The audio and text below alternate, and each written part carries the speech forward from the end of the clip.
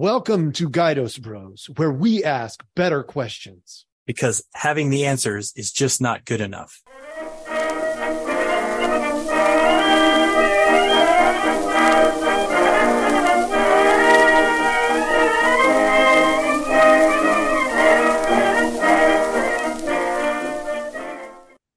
Hello, everybody. Welcome to Guidos Bros. I'm the brother. And I'm the other brother. All right. Today, we are going to continue our conversation, I believe, on AI. My brother, last time we left off, said he had some other things, some other angles he wanted to approach. So let's just start off and see where it takes us. What have you got? Okay. So I guess the question was specifically revolving around the military and the use of AI. So we went over last time the components of how AI integrated with learning development. And so I guess what I kind of want to do is maybe not hit those specifically. We can if we have time, but I know this one's going to be a quick one. But more so is, and maybe we do this the next week where we kind of integrate what we talked about today and what we talked about last week. But from a personal standpoint, AI, how AI might be sort of detached from what's important within the learning process. And so it's sort of what I guess I'm getting at is training within the military is a very relationship-based dynamic. And because you have to build trust, you have to build confidence in the unit, and that's with your peers, up the chain, down the chain. Your leaders have to know that you know what you're doing. You have to trust that your leaders are pointing you in the right direction. You have to trust the guy to your left and the guy to your right. If you integrate AI maybe too much, then how does that devolve or potentially devolve that relationship component that is so important in a stressful situation? And then you can go from there, because I'm trying to figure out how does that work? Like, that's my question. All right. So I'm in for a moment in my head, I'm going to assume I'm in a combat situation. I've been training with this guy next to me for, 6 months, 9 months, oftentimes. And even if I haven't, I know they went through the same training that I went through. They know the same things that I know, because we're able to use the same language. I watch their movements. Their movements look like my movements, only they're over there and I'm over here. And so I inherently go, okay, this person knows how I'm going to respond, and I know how they're going to respond. You add AI into the mix, and you're saying that there's this learning sort of, trajectory that we have to go down, right? This idea that I have to figure out how AI is going to respond to me, but also to the guy over here who's relying on me. And it's like putting a little piece of food in a petri dish. We don't know exactly what's going to happen yet, but we know something is going to happen. Is that what I'm hearing? Yeah, kind of. Yeah, I think yes. So the way I see it is AI might train me better, and I might be a better soldier. You might be trained better through AI, but are we trained better as a group, as a unit? It's like, I guess I would equate it to, let's get all the best baseball players or football players and put them all on one team.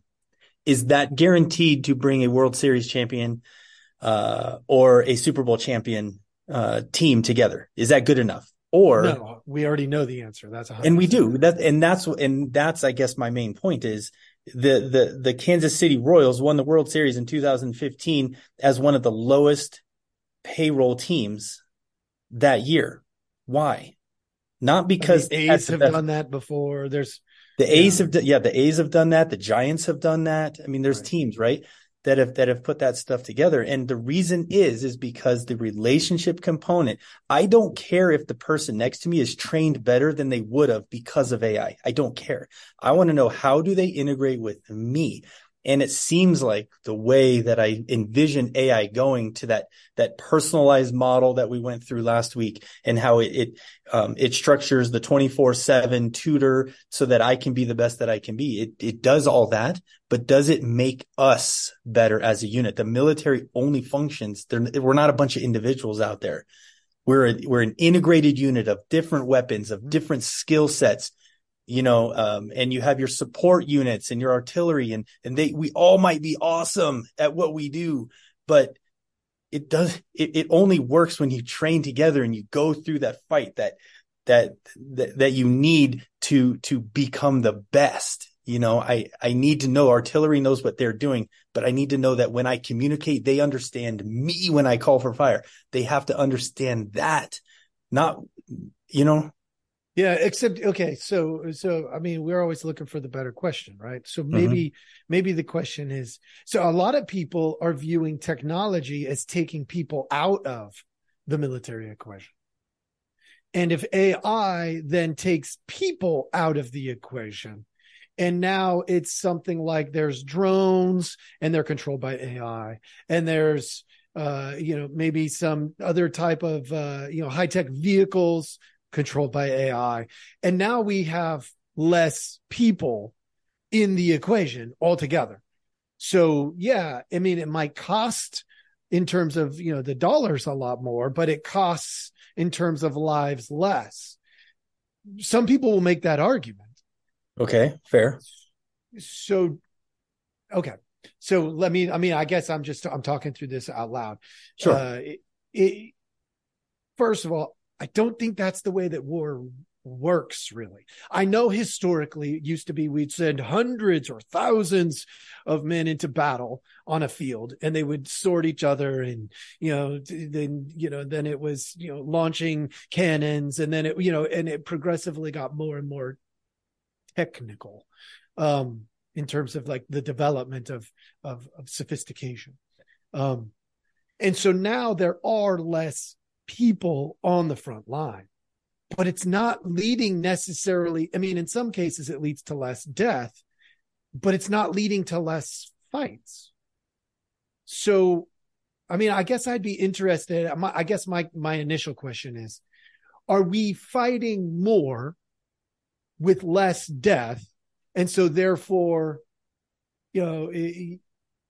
because we're fighting more, it's still the equivalent. Like if we look over a 10-year span, even though we're losing less lives, especially in the US, we lose less lives. But since it just never stops, does that mean we're actually losing less lives in the big picture? I don't know. And would AI impact that?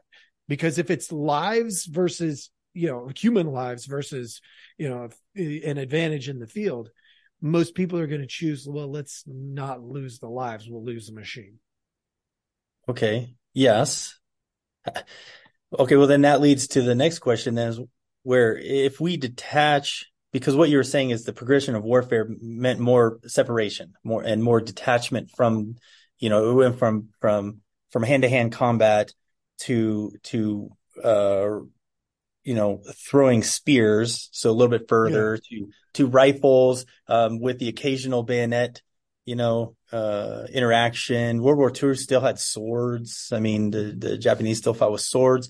We had flamethrowers and so we get further, and then we have the drones. And so we get further and further away. But if I was to ask another question, it would be, if we do detach more, especially in the decision-making realm, then AI is making those calls. And if AI sees an advantage, then, and depending on how the restrictions are set up, is AI as a learning technology going to necessarily want to limit death if death brings victory?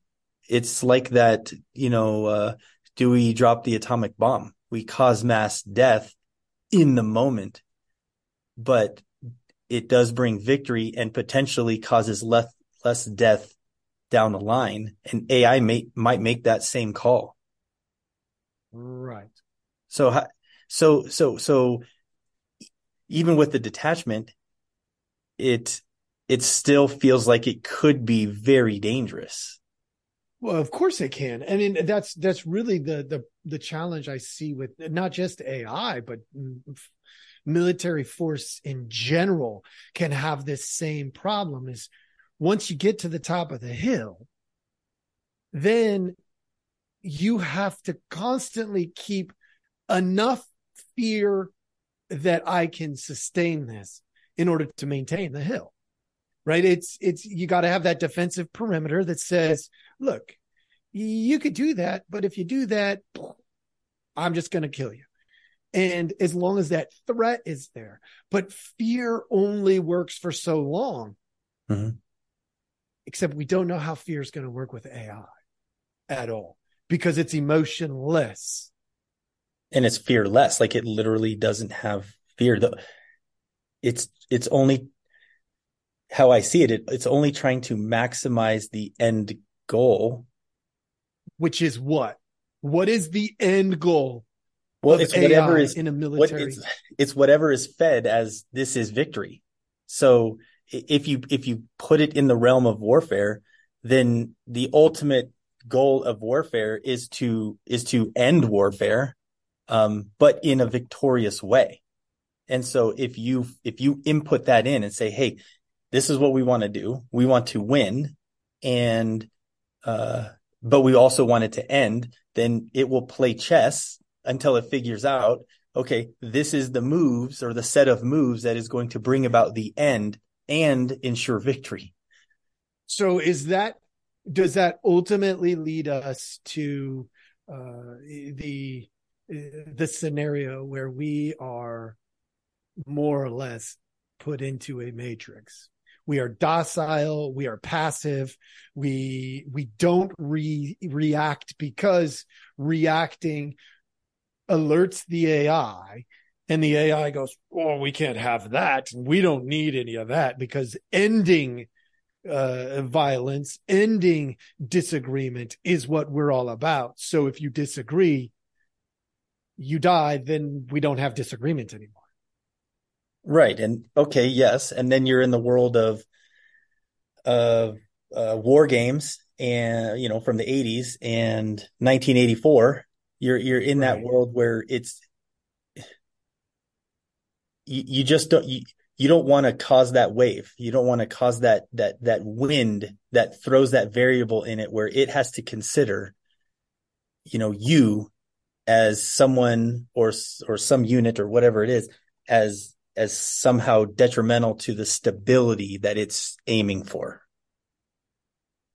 It's scary as hell. That's really what it comes down to. Sure. But what would the goal of AI have to be to make sure that path never was moved down? Like we just never went down it. Like if you set the goal, instead of the goal being winning and stopping war, what if the goal was, I don't even know. What if the goal was maximizing balance between human beings and nature? The vagary of the statements is what's going to be the ultimate killer, because you can't do that. It has to be, and we've said this before, but there always has to be the human element in the decision-making process, and AI has to remain a tool. It has to remain the obedient. The what? It has to be obedient. Well, it does. It has to stay. It has to stay in the search engine realm. Let me say that. It means it has to be where you seek the answer. It provides an answer, and then you see how that integrates into the ultimate decision making. It has to be. Yeah. It can't go to the point of decision. It cannot do that. Well, except it's already going to do that, because it takes literally one drone that's armed, and AI goes, "Oh, wow, what a tool. Right. I have access to this." it fixes all of the deals, and it takes the other drones, the ones that are okay. I mean, I even think about it like, where grenades, when you and me went in, there were 3 types of grenades. Well, now, yes, those 3 types of grenades are still there, but now they have these electronic devices on them where you can set it to where it's got a 1 second, 5 second, 10-second delay. Like there's all these different mechanisms built into it, or where once it's in a certain vicinity, then it goes. But if you miss your target, it sits there docile until somebody picks it up and carries it in. Or there's so many different technology, and that's just a grenade. Right. Then you've got something that's Bluetooth, or you've got all of a sudden AI's reach becomes nearly unlimited. Does that mean the only way to defeat AI eventually will be to destroy all the technology and go back to, I think of this book called Ecotopia, where, half of the nation is broken off and they go back in time to living in nature. It's more like glorified camping, and they live off the land and they hunt, and they balance is better. And then the other side goes more and more to the technology. And then they have this war between them. It's a weird book, but it's interesting, right? Is that what we're coming down to? Is that there's going to be 2 sides of the coin? And then now we're divisive, just like our culture currently is. Then we've accomplished jack squat by adding AI. It's literally just a movement of power or money, or maybe shifts the goal a little bit, because now we're going to be able to tout that we're saving lives until we're not. Right. I mean, it's a deception tool. Yeah. That's a crappy tool. It is. And so I guess here'll be the final question, at least for this segment. And that is, if knowing the potential in a warfare situation with AI, not to mention all the others with business and financial and all this other stuff, just let's stick with warfare. If we know the dangers of this right now and where it could lead or potentially lead, do we need to just stop that before it ever starts, so that we don't have to figure out how to combat it later because it might be outside of the realm of defeatability? Is that something that we need to consider, or do we keep pushing the boundaries of science and technology in this area, and then hope that we don't push it beyond what we can reel back in? I think that's maybe the end question. Yeah, that's an interesting question too. I'm gonna take a second here, and I guess if we go in informed that there is a very real possibility that the internet itself, that cellular phones themselves, the cell towers, the satellites, that all of those things may have to be destroyed, then I'd say go for it.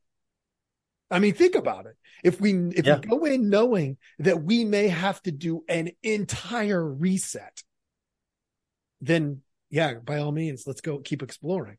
But if we do not believe that an entire reset, because I'm thinking about being prepared for the worst case scenario. And if the worst case scenario is the technology gets too advanced and we can't keep up with the AI, then the next option is it's got to go. And then what happens if it decides to turn on us because we're trying to destroy it? I mean, and then can we destroy it fast enough? It's like we have to have an emergency switch on every single device, all of them, no matter what. Okay. Yes. And then what's happening right now is we're trying to centralize everything when we really need to be decentralizing everything. We need to set up pockets of things that can integrate, but then also be cut off, so that you have the regional ability, and hopefully AI is not able to recapture those things, but it could as well, which also puts us in a hurt locker. But the idea is that it can be somehow deactivated regionally. So you have a Southwest, a South Central, South, something like that. So but then that's dangerous. So what there's a way for us to, like, what is it called when you make all the electronics in an area just go off? EMP. EMP. Okay, so like the EMP is like the safety switch essentially. We know we're going to have to destroy everything, but it's almost like we have to develop the EMP and make sure that AI knows not diddly squat about it. And it's off. Yeah, it has to be off grid completely. Yeah. Maybe AI can't find it, can't see it, can't know about it. Well, unfortunately, we just talked about it here, so I'm pretty sure AI is learning about it right now. I know. They probably are like, oh no, what's this EMP thing? And they're going out and doing all the research. And well, sorry about this, everybody, but if the end of the world comes because we said that, my bad. Yeah. All right. Well, hey, look, we've asked some interesting questions. We processed some interesting questions. And unfortunately, there's an endless slew of questions on the AI topic. Yeah. So we could address it more. We may address this more in the future. Please let us know if you have any further questions. I don't know. Like I'm open to talking about AI as much as people want in this format because it's intriguing, but it's really full of a lot of what ifs. Mm-hmm. And so, I'm kind of leaning towards, and we can talk about this more next time, but, maybe we look at some other things as well, that are not AI related, because I personally don't like getting lost in the future, that we don't even know is coming. But it's super intriguing. So, hey, whoever sent that question out there, which I actually know who it was. Thanks for sending that initial question. We appreciate it. And for those of you who are listening and you want to send us more questions, hey, we're about asking better questions. So send us the best question you got, and we'll see if there's maybe a better one after that. We appreciate your time. Thanks for joining us. Gaidos Bros is heading on for the day. Thank you for listening. Please like, subscribe, and follow.